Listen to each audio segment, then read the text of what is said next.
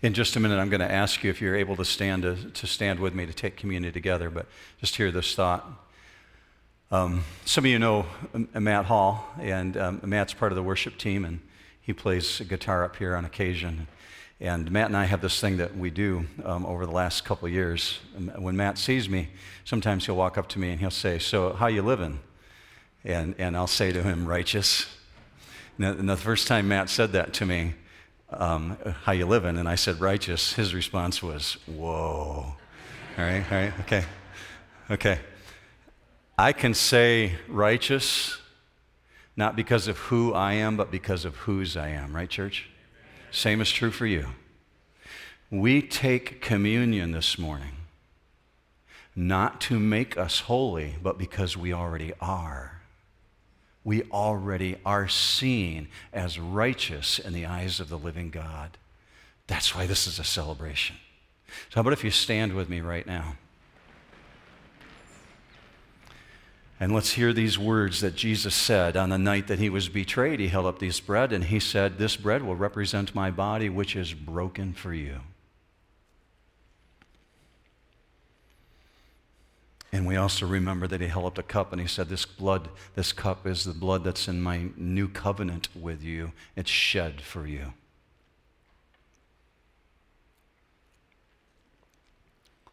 Father, I know that you are pleased with this group of people who have unashamedly said that they not only believe that you died for them, but that you rose again and that you're coming again.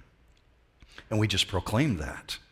Because you said as often as we eat the bread and we drink the cup, we proclaim the Lord's death until he comes. So we just witnessed, Father, to the person on our left and on our right, and I know that pleases you. God, I pray that you will use this proclamation that we've just made to infuse us to want to be closer to you. Thank you for the witness of this church. We pray for your hand on us now as we move forward through understanding your word better and singing to you loudly. Use this, God. We do this in the name of the one who is coming again, the Lord Jesus Christ. And all God's people said, Amen.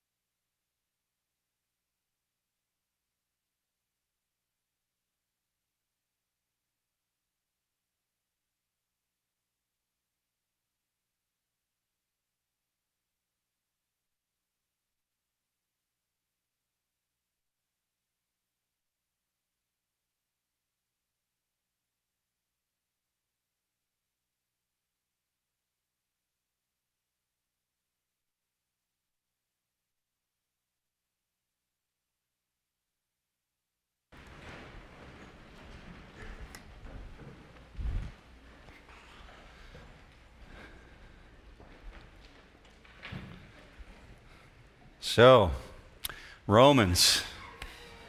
Hearing no objections, I'm going to go forward with it.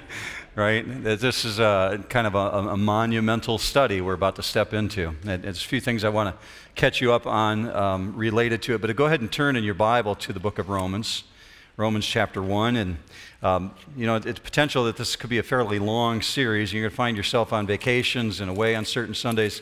Don't forget, you can catch this stuff live right now. It's streaming on the New Hope Facebook page, but you can also catch the recording of it. Like on Tuesday, the message is posted, so you can stay up with us. I've had individuals ask me how long the series is going to be. I'll give you more information on that in just a minute. If you're a person who likes to keep your notes, in your bulletin, there's notes this morning, and there's two sets of notes. One is the regular notes that we take throughout the week, and then there's another one that has an outline for the book of Romans. And then on the backside is the Romans Road. I'll explain that in just a minute. If you keep notes, we have these little notebooks. They're in the back on that table behind the communion table back there. And this one is unique because it has a Romans tab in it, so you can keep it separated from other individual messages. If you already have one of these notebooks and you want one of those paper tabs, just see one of the gals in the office, and they'll be happy to set you up with that so that you have that to keep your notes in, all right? So this week I'm working through 2 words in verse 1, all right? Romans 1 starts out this way: Paul, a bondservant of Jesus Christ, set apart, and I'm stuck on the word set apart. And on Tuesday, I get an email from a couple people on staff who said, hey, we'd love to post to the website this week how many weeks the study is going to be. Can you give us an idea? And I'm stuck on 2 words, set apart, right? And so I sent a note back to them right away, like within 30 seconds, and I said, I'm stuck on set apart. It's going to be until Jesus comes, right? Okay. Catch this. We're going to do 2 verses this morning. Verses 1 and 2, and I know in your notes it says we're going to verse 7, but we're not going to make it that far, all right? Or you'd be here till evening. There's 7,000 words in the book of Romans. We're doing 17 this morning. So if you divide 7,000 by 17, we're going to be in this for 7.5 years, right? Okay. In other words, we're going to be in this until we're in the new building. Before then, it's daunting. But one of my heroes, modern living heroes, is John Piper. Much older than me, and a guy who pastored very, very well, brilliant theologian. And this week I'm listening to John's podcast on Romans, and he said this at age 60. He was a Bible college professor, finished seminary in his 20s, and then started pastoring in his 30s. And he said all his adult life he wanted to teach the book of Romans. And he said at age 60, I have walked to the Mount Everest called Romans time and time again throughout my life and have turned around and walked away, realizing it's so monumental. And I heard that and I thought, oh, great, because I've already told everybody we're doing Romans, right? It is daunting, church, and I say that humbly because it is so magnificent. So I'm going to ask you to pray for 2 things right now. We've seen people this weekend surrender their life to Jesus Christ because of the reality of Romans already. People who said, I want to follow Jesus, I'm getting it, I understand it. But I recognize some of you come in here needing refreshment right now. Some of you hit some things in the last couple of weeks that caused you to really need to be recharged. So I'm going to ask you to pray first, and then I'm going to pray with you. Pray first right now, just throw it up to God. God, would you bring refreshment to my life? And then pray for those who might need to hear this and surrender their life to Christ. Would you do those 2 things right now? Let's just pray together.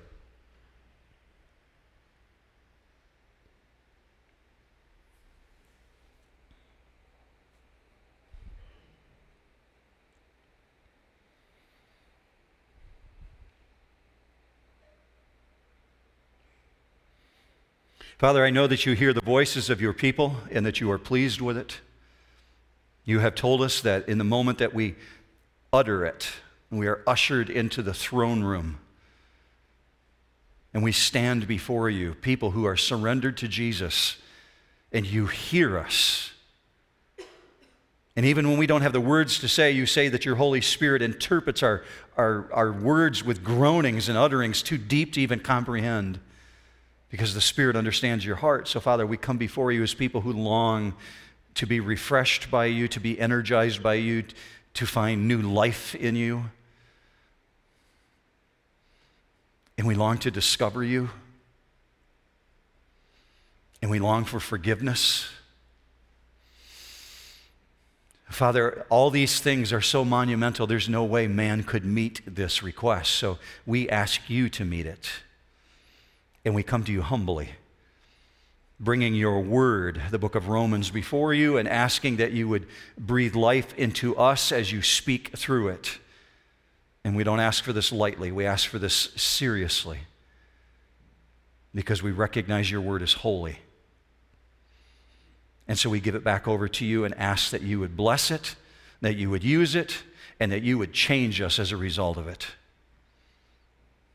Father, we pray for this in Jesus' mighty name. Amen. September 386 AD, a man who has destroyed his life by very wild living, who happens to also be a professor, lives in Milan, Italy. And he sits with one of his friends lamenting over the destruction he's brought upon his life. He's grieving over his behavior. And his friend encourages him, why don't you pick up the book of Romans and begin reading?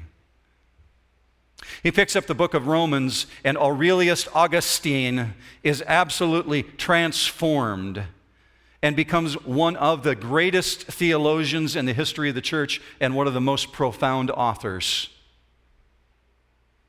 1517 AD, a Catholic monk is wrestling and wrestling and wrestling over the things that he's been taught in Catholicism versus what he's reading in the book of Romans. And he's been taught that people can buy their way to God and that they can put enough money in the offering plate, they can earn their salvation. And if they do enough works, perhaps they can get to the place where they have justification with God. Yet he's reading in Romans, it's by faith. And Martin Luther makes a radical transformation in his life. 1738, John Wesley is living in London, England, and he travels to Savannah, Georgia, because he intends to lead what he believes will be a great turning to Christ among the American Indians living in the New World. He arrives in Savannah, Georgia, and tries to lead them to Christ and fails miserably. Getting on a ship and returning to London, England, they encounter a storm, and he finds himself consumed with fear. Yet he looks around the ship and he sees other people who are believers in Christ filled with complete peace, and they're praying that God would deliver them in the midst of the storm. After they finish praying, they turn to him and say, John, did you not have peace with God? He's found his faith completely empty. Doesn't mean anything to him. Jesus has never become real. 2 weeks after arriving in London, he goes to a church service and he listens to someone teach a dissertation on Martin Luther's interpretation of the book of Romans. And his life is changed dramatically. Jesus becomes real to him as he begins to understand justification by faith. A non-believer, Aurelius Augustine, is transformed. A man caught up in a system of works, Martin Luther, reads Romans and his life is transformed forever. His trajectory is changed. John Wesley reads Romans and his life is renewed in Jesus Christ. Can you imagine, church, studying the exact same words that brought life to these individuals? And what's cool about this is we have the exact same Holy Spirit to teach us who taught them. Wow. That in itself is amazing. What could these individuals possibly have read and understood that changed their life trajectory? Well, a few things that are familiar to you that I'm going to put on the screen without any commentary from me. These are some of the things that they read. Just start with me in Romans 3:23. For all have sinned and come short of the glory of God. Yep, got that.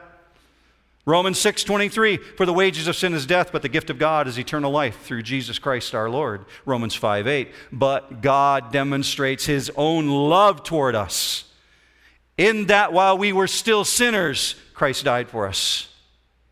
Logically leads you into Romans 10:9, if you confess with your mouth Jesus as Lord and believe in your heart that God raised him from the dead, you will be saved.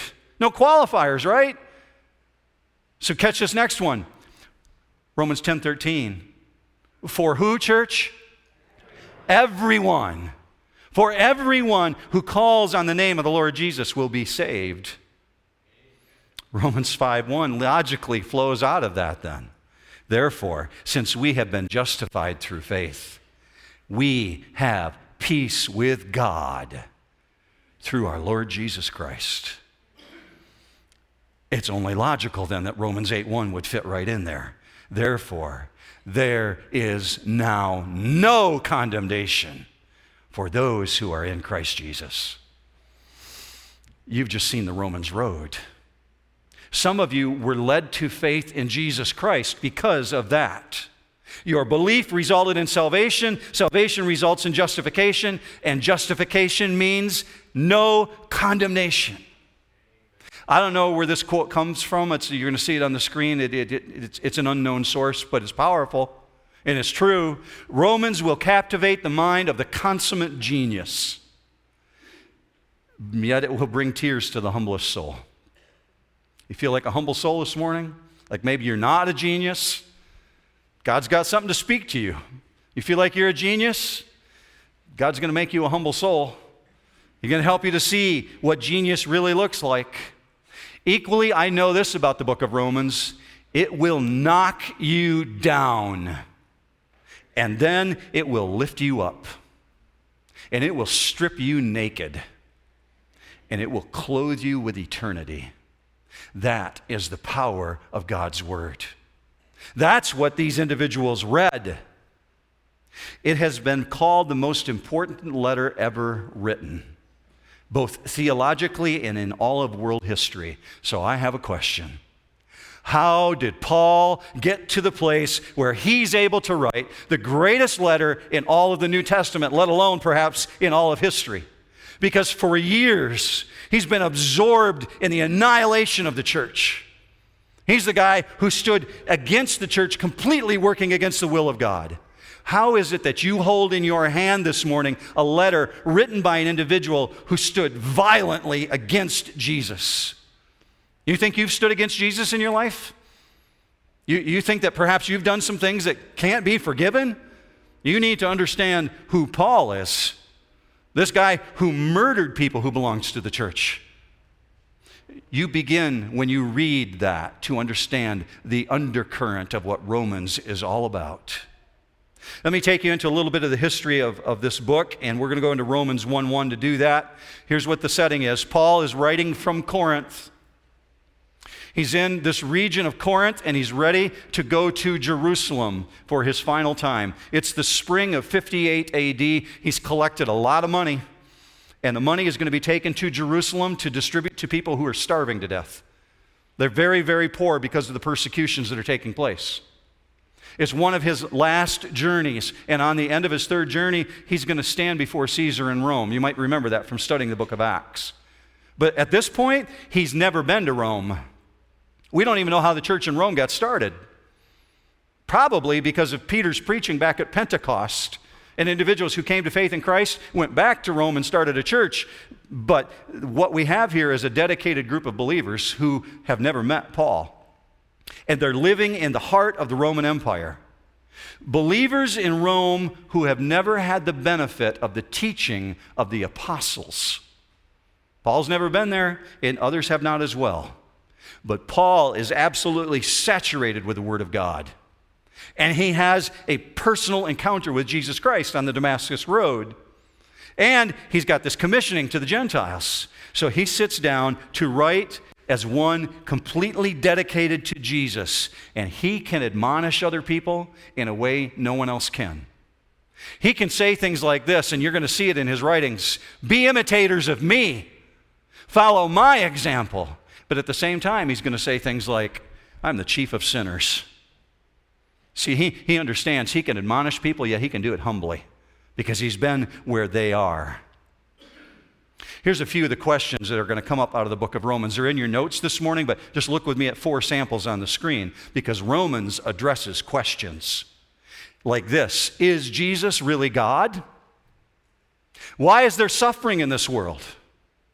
What are election and predestination? How can a loving God send people to hell? How can a person who has never heard the gospel be held spiritually responsible? Really lightweight questions, right? Okay. Romans hits all that stuff and more. You see samples of them in your notes this morning. Here's the overall theme before we go into Romans 1:1.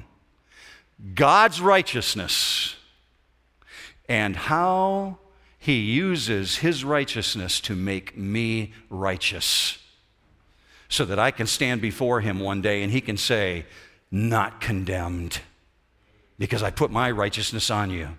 Let's go to Romans 1:1.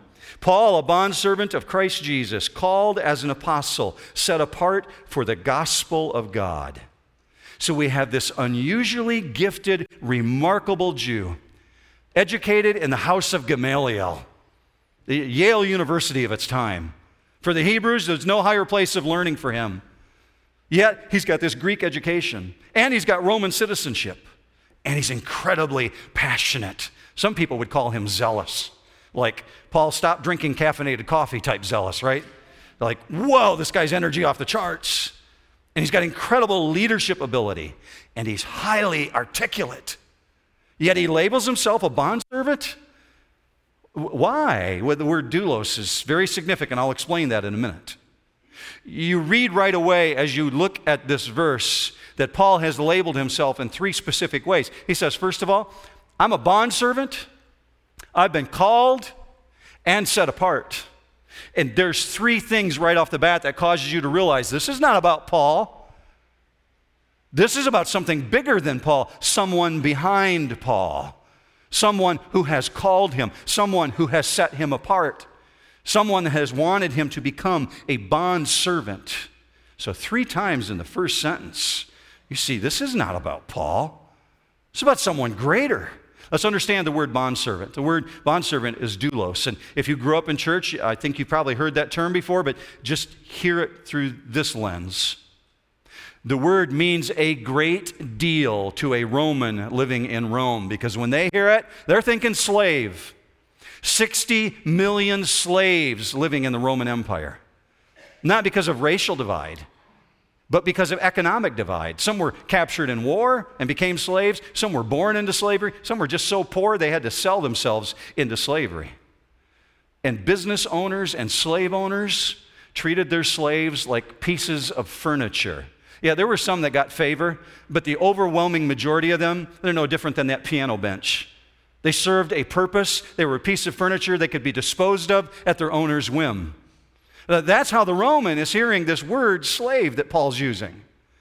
But Paul's a Hebrew of Hebrews, and he also understands God's use of the word slave. And there's Old Testament meaning behind the concept of slave.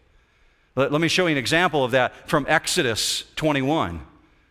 Go with me on the screen. God speaking, by the way. If a slave plainly says, I love my master, my wife, and my children, I will not go out as a free man, then his master shall bring him to God, and then he shall bring him to the door or the doorpost, and his master shall pierce his ear with an awl, and he shall serve him permanently.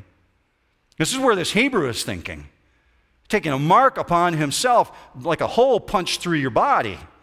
That practice reflects the essence of what Paul's talking about in this term doulos. Somebody who has wholeheartedly given himself to his master. Absolute commitment, he enslaves himself to Jesus. Here's what I know about human nature, church. You don't do that unless you know that you know that you know that you know that what you're giving yourself to is what you want to belong to for the rest of your life. You don't do that on a whim. Here's a thought for you. How about if you began each morning, those of you who held up the cup and the bread this morning, you said, I belong to Jesus. How about if you started each morning by saying, God, you're the master and I'm the servant. I'm just reporting to you. How do you want to use me today?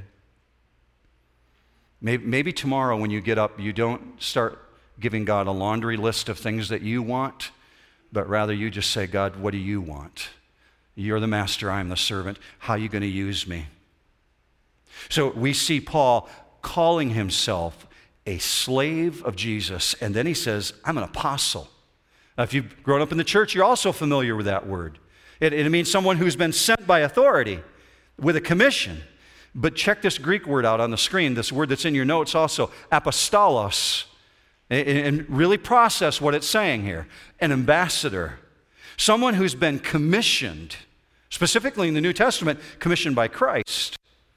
Cargo ships in the first century sometimes were called apostolic ships because they were sent out from the emperor with a load of cargo, leaving from one port and going to another. They had a specific purpose, a specific calling, and carrying freight with them. But when it's used of a person, it's used of someone who's been commissioned by the king. Well, there's a requirement in the New Testament. In order to be an apostle of Jesus, two things had to be true of you. You physically had to see the risen Jesus Christ. Did Paul physically see the risen Jesus Christ? Yeah, on the road to Damascus. The other thing that had to be true of you is that you had to receive a commission from Jesus to the office of an apostle. Did he receive a commission from Jesus? Absolutely, on the road to Damascus. So Paul's starting right here with this base of authority, based on the fact that I'm a called apostle. And he means he's called of God. I've got this authority to speak into your life, and I'm a bondslave of Jesus. Do you remember what Jesus said to Ananias when he was talking about Paul? Just before Paul had to surrender his life to Jesus Christ, Ananias had this conversation with Jesus, and you'll see it on the screen, Acts 9:15. Just hear these words. Paul, he is a chosen instrument of mine to bear my name before the Gentiles and kings and the sons of Israel. See, what you're seeing here, church, is that God initiated the process, just like he initiated it in your life. Paul's saying in verse 1, I was set apart for the gospel. The word is aphorizo, set apart. This is how it's used. In the Old Testament, when someone had a firstborn child come into their home, they were to be set apart for God's purposes. When people brought sacrifices to God, they were to set apart the first fruits offering. That's the same way that Paul is using this word. I've been set apart. So he goes one step further in Galatians. He's writing to the church in Galatia, and he says this in chapter 1. God set me apart even from my mother's womb and called me through his grace. How crucial is the last part of that verse? Through his grace. Let's go back to what I asked you earlier. How does Paul get to the place where he gets to write the greatest letter in history? Because for years he's absorbed in the annihilation of the church. Everything he could do, he was consumed with, working against the will of God in Jesus, consenting to and participating in murder. He looks more like a member of ISIS than he does of Christ. He's hunting down Christians and killing them. Understand this? This guy stood violently against Jesus. And then you begin to catch the undercurrent of Romans. Question. Knowing Paul's past and knowing what he looks like now when he writes the book of Romans, did Paul always look like someone who was set apart for the gospel? No. No way. You got somebody in your life that looks like they've wandered away from Christ, that you thought, man, I thought they belonged, or I thought at least they might surrender their life to Jesus at some point. Start looking at them through this lens. Paul looks like a guy who's violently opposed to Jesus. Yet God said he set him apart, even from birth. So does that mean like God lost control of Paul for 30 years? God doesn't lose control of anybody, does he, church? So Paul was permitted to wander away, to live this violent life against Jesus, and he goes off path, goes completely off mission. Here's what you should be catching. Paul is living proof himself of God's grace.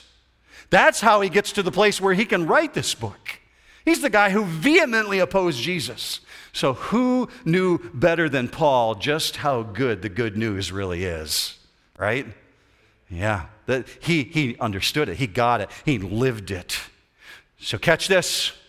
Right at the beginning, you're 18 words into 7,000 words. And God says, do you get it? Do you get it, New Hope? I'm the God of grace. I can take the guy who was most violently opposed to me, and I can bring him in and use him and forgive him and turn him into an instrument for the kingdom of Jesus Christ. Do you get what the gospel is all about?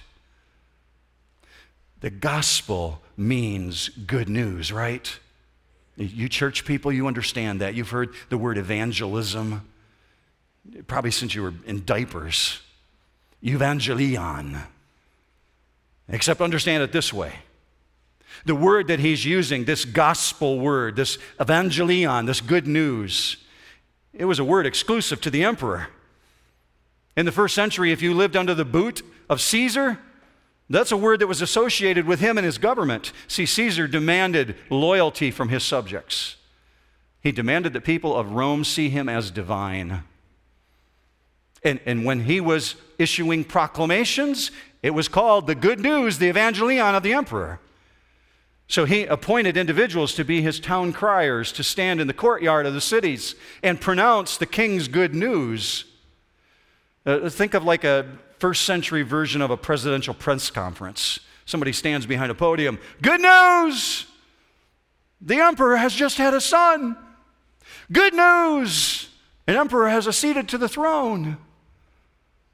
That's the way the word was used. So Paul needs to make sure they understand, these people who are living in Rome, that they really understand this heralded message. He says this good news, the most important thing, maybe the most important thing you can get this morning, church, is that this gospel, it is of God. It doesn't belong to Caesar. It doesn't belong to a government. It's not from man. This gospel is of God. That's why he writes it in verse 1. Why? Because it originated with God. It was not invented by man. You and I could never dream up this kind of a rescue, could we? I'm not that smart. Don't look at me like you're smarter, right? We just couldn't. It's not human nature. We would never dream up that the God of all the universe would become a man and allow himself to be killed. We just wouldn't do it. So because Paul is writing to this people who are heavily controlled by their government, he needs to be certain that they really understand this good news is of God and it's completely different. And it's rooted in God's eternal purpose. And it's promised in Scripture, meaning its origins are ancient. That leads us right into verse 2. Now, pat yourself on the back. You just finished verse 1 of Romans chapter 1, right? Really, go like this. It's really great, right? Don't get blisters doing it. Just pat yourself on the back, right? Okay, Romans chapter 1, verse 2. Which he promised beforehand through his prophets in the Holy Scriptures. So the very foundation of this gospel is the completion of a promise. Does God lie? Okay, let's say it like everybody believes it. Does God lie? No. From a God who cannot lie comes a promise. And he made a promise that was so ancient, people had to be reminded of it. Genesis 3:15. Genesis chapter 3, Adam and Eve rebel against God and they fall. And they bring darkness and sin into this world, and we're the receivers of it ourselves. We live in a fallen world. But in Genesis chapter 3, after the fall, God shows up, and in Genesis 3:15, God makes a promise. Yep, there's going to be consequences for your fall, Adam and Eve. Sin has entered into the world. Darkness has come now. But there's a rescuer coming one day. Genesis 3:15, God's words, him speaking. And I will put enmity between you and the woman. And he's speaking to the serpent. He's speaking to Satan. Between your seed and her seed, he shall bruise you on the head. He is Jesus. Bruise is the word crush in the Hebrew language. He will crush you, Lucifer. God in Genesis promised long ago, rooted through his prophets, That's what Paul's writing in verse 1. Promised long ago in verse 2. Through his prophets, these individuals specifically chosen by God to write down what he said. Just track this. Scripture originates from God, right? The word of God speaks, prophets hear it, and they wrote down. They accomplish his purposes by writing down what God has revealed. The result, what you hold in your hand today, your Bible on it someplace. If you're holding a Bible, someplace on it should say Holy Bible, right? Because it's different than everything else that's ever been written. It belongs to God. It's holy, meaning it's been set apart. There's something unique about that book. So Paul says it's from these scriptures that are holy. So check this. This gospel originating with God because it belongs to him. It's not an afterthought.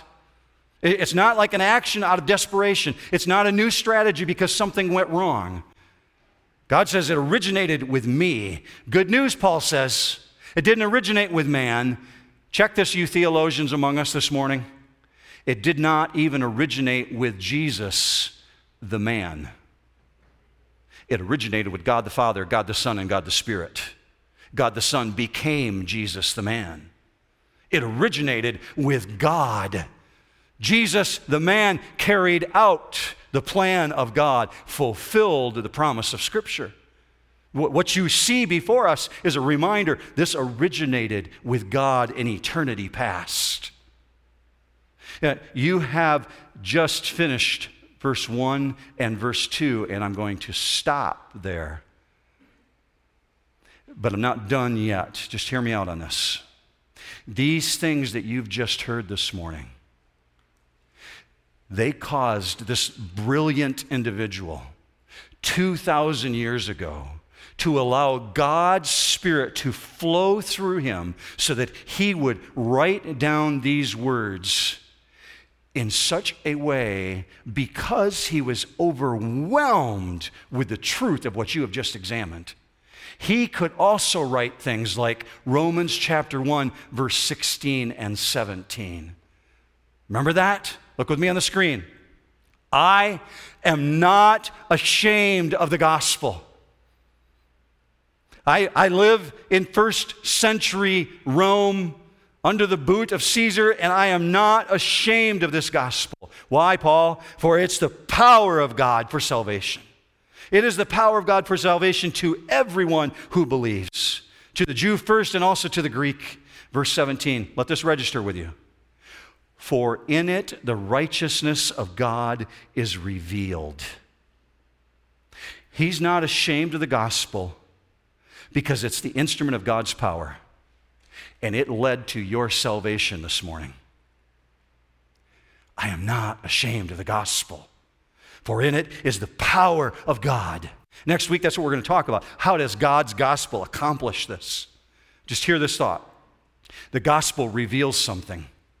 You see it right there in verse 17. What does it reveal? God's righteousness. This applies specifically to you this morning. You who lifted up the cup and you lifted up the bread. The righteousness of God refers to the righteous status that you enjoy. It is the result of God's redemptive action in your life. That's what the gospel reveals. See, this is what messed up Luther. This is what messed up Augustine. This is what messed up Wesley. And I mean in a good way. They came to the realization that it's by faith. God put his righteousness on me that has nothing to do with my achievements. It has nothing to do with my religious behavior. What was Martin Luther consumed with? People who wanted to put enough money in the offering plate in order to buy God's favor. And he came to Romans and he realized, it's nothing to do with my behavior. It's everything to do with God's righteousness that's been put on me. God provides a righteousness that has nothing to do with your achievements. It has nothing to do with your religious behavior. Do you get that, church? That's what Romans is about. So this is what it means for you and I this morning. My righteousness, your righteousness stems from the character of the living God. It's not based on your emotions or on your feelings. That means your acceptance, your standing before God this morning is not based on how good you feel about yourself this morning. It's based on the truth of who God says you are. So when you feel discouraged, or perhaps even this week or maybe a week ago, you felt defeated, be reminded of who God says you are, of who God says, based on your faith in Jesus Christ, I have accepted you. God has accepted you, right, church? So, based on your faith in Jesus, God's accepted you. God has justified you. God has forgiven you, meaning God has given you value. God has given you significance because of Jesus Christ. And I'm convinced that God's for me. So that means because God's for me, nothing can separate me from the love of Jesus Christ. What an incredible promise. Now, hear this last thought. From the dawn of history, people have struggled to be worthy of acceptance by God, and they do this instinctively. All over the planet right now, Muslims are showing up at mosque to bow to Mecca, trying to earn favor from God. Hindus are going to temples to bring offerings before an idol that they worship, a god, small g. Christians are showing up in churches all over the planet today. Some of them in hopes that maybe if I go to church, maybe this time God will accept me. Maybe if I just sing the right way, God's going to like me. We do that instinctively because we know that we're not acceptable. So we have to do something to be acceptable. To stand before the living God of the universe, there is only one thing you can do, if you can do, quote unquote, anything to be acceptable. You start with Romans 3:23. For all have sinned and fall short of the glory of God. Yep, got that. I accept that. I'm going to take you right through what we just went through a minute ago, but I'm going to do it really quickly. And if you think you've got this down, pay close attention, because I guarantee you, somebody in your world does not know this. If you don't think you need it, write it down for somebody else. It's in your notes this morning. Just follow it through. Begin by recognizing we've all sinned. That means we've all done things to displease God. There is none of us who are innocent. And there's a consequence for sin. And that's what Romans 6:23 says. For the wages of sin is death, but the gift of God is eternal life through Jesus Christ our Lord. So the punishment for sin is death. And we're not just talking about physical death, are we, church? We're talking about eternal death. So that logically takes you to Romans 5:8. But God demonstrates his own love toward us in that while we were yet sinners, Christ died for us. While you were still trying to annihilate the church, Paul, while you gave in to killing Stephen, Paul, I died for you. You think you've done something grievous against God that God can't possibly forgive? Catch the undercurrent of Romans of why Paul's writing this.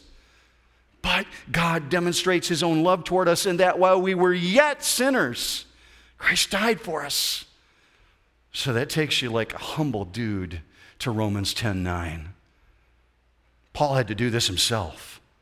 If you confess with your mouth Jesus is Lord and believe in your heart that God raised him from the dead, you will be saved.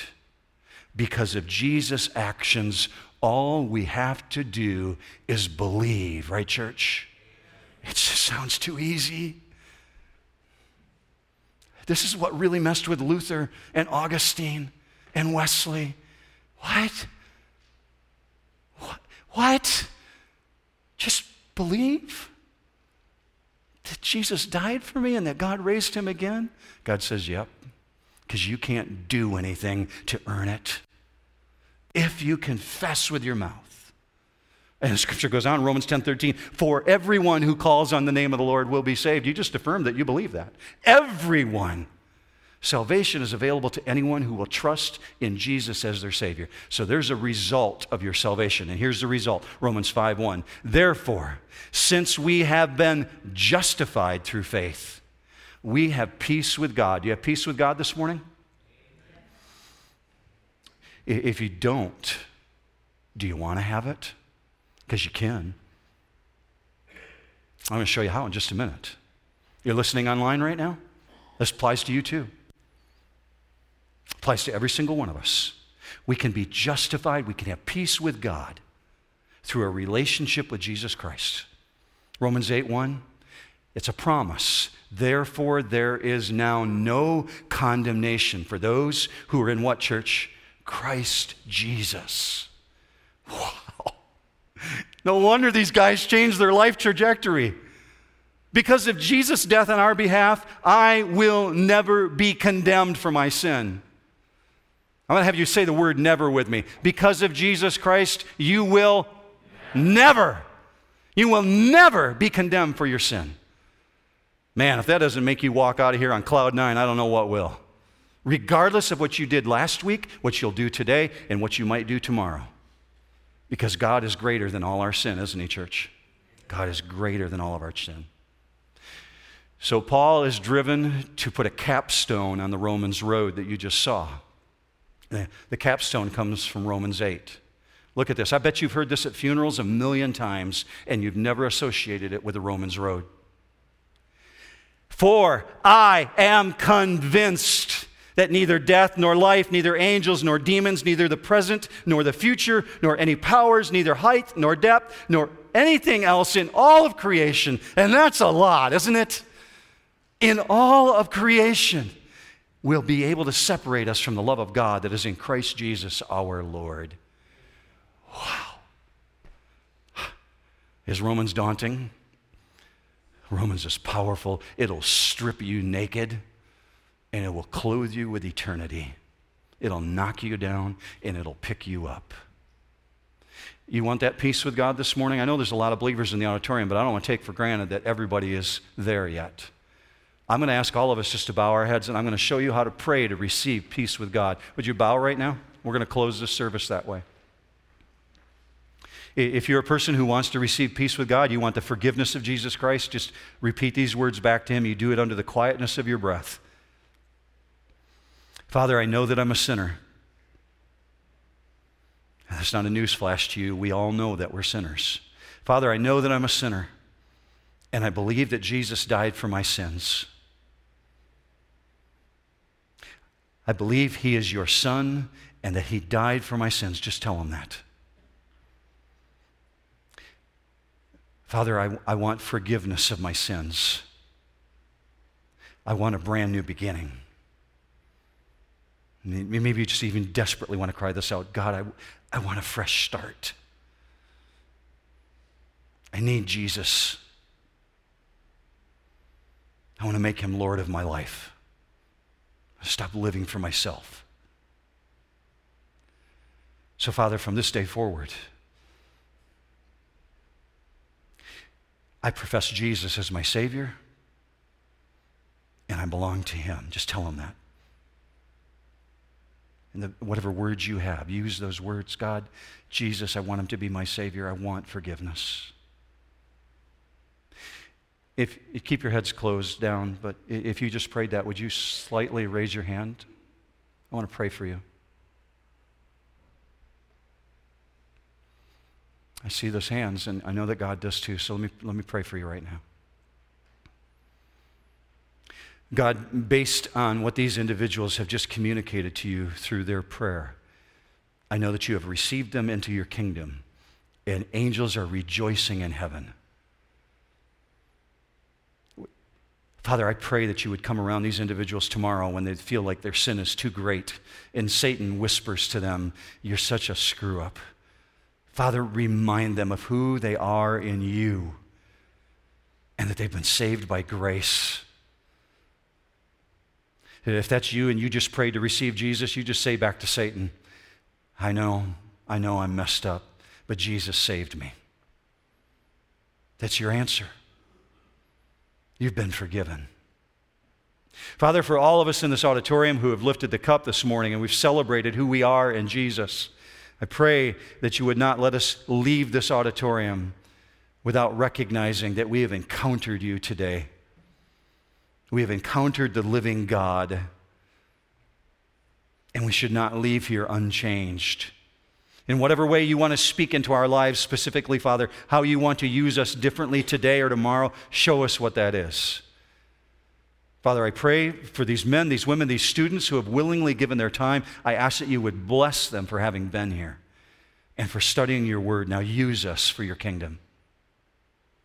We ask this humbly in Jesus' mighty name, and all God's people said, amen. Have a great week at New Hope.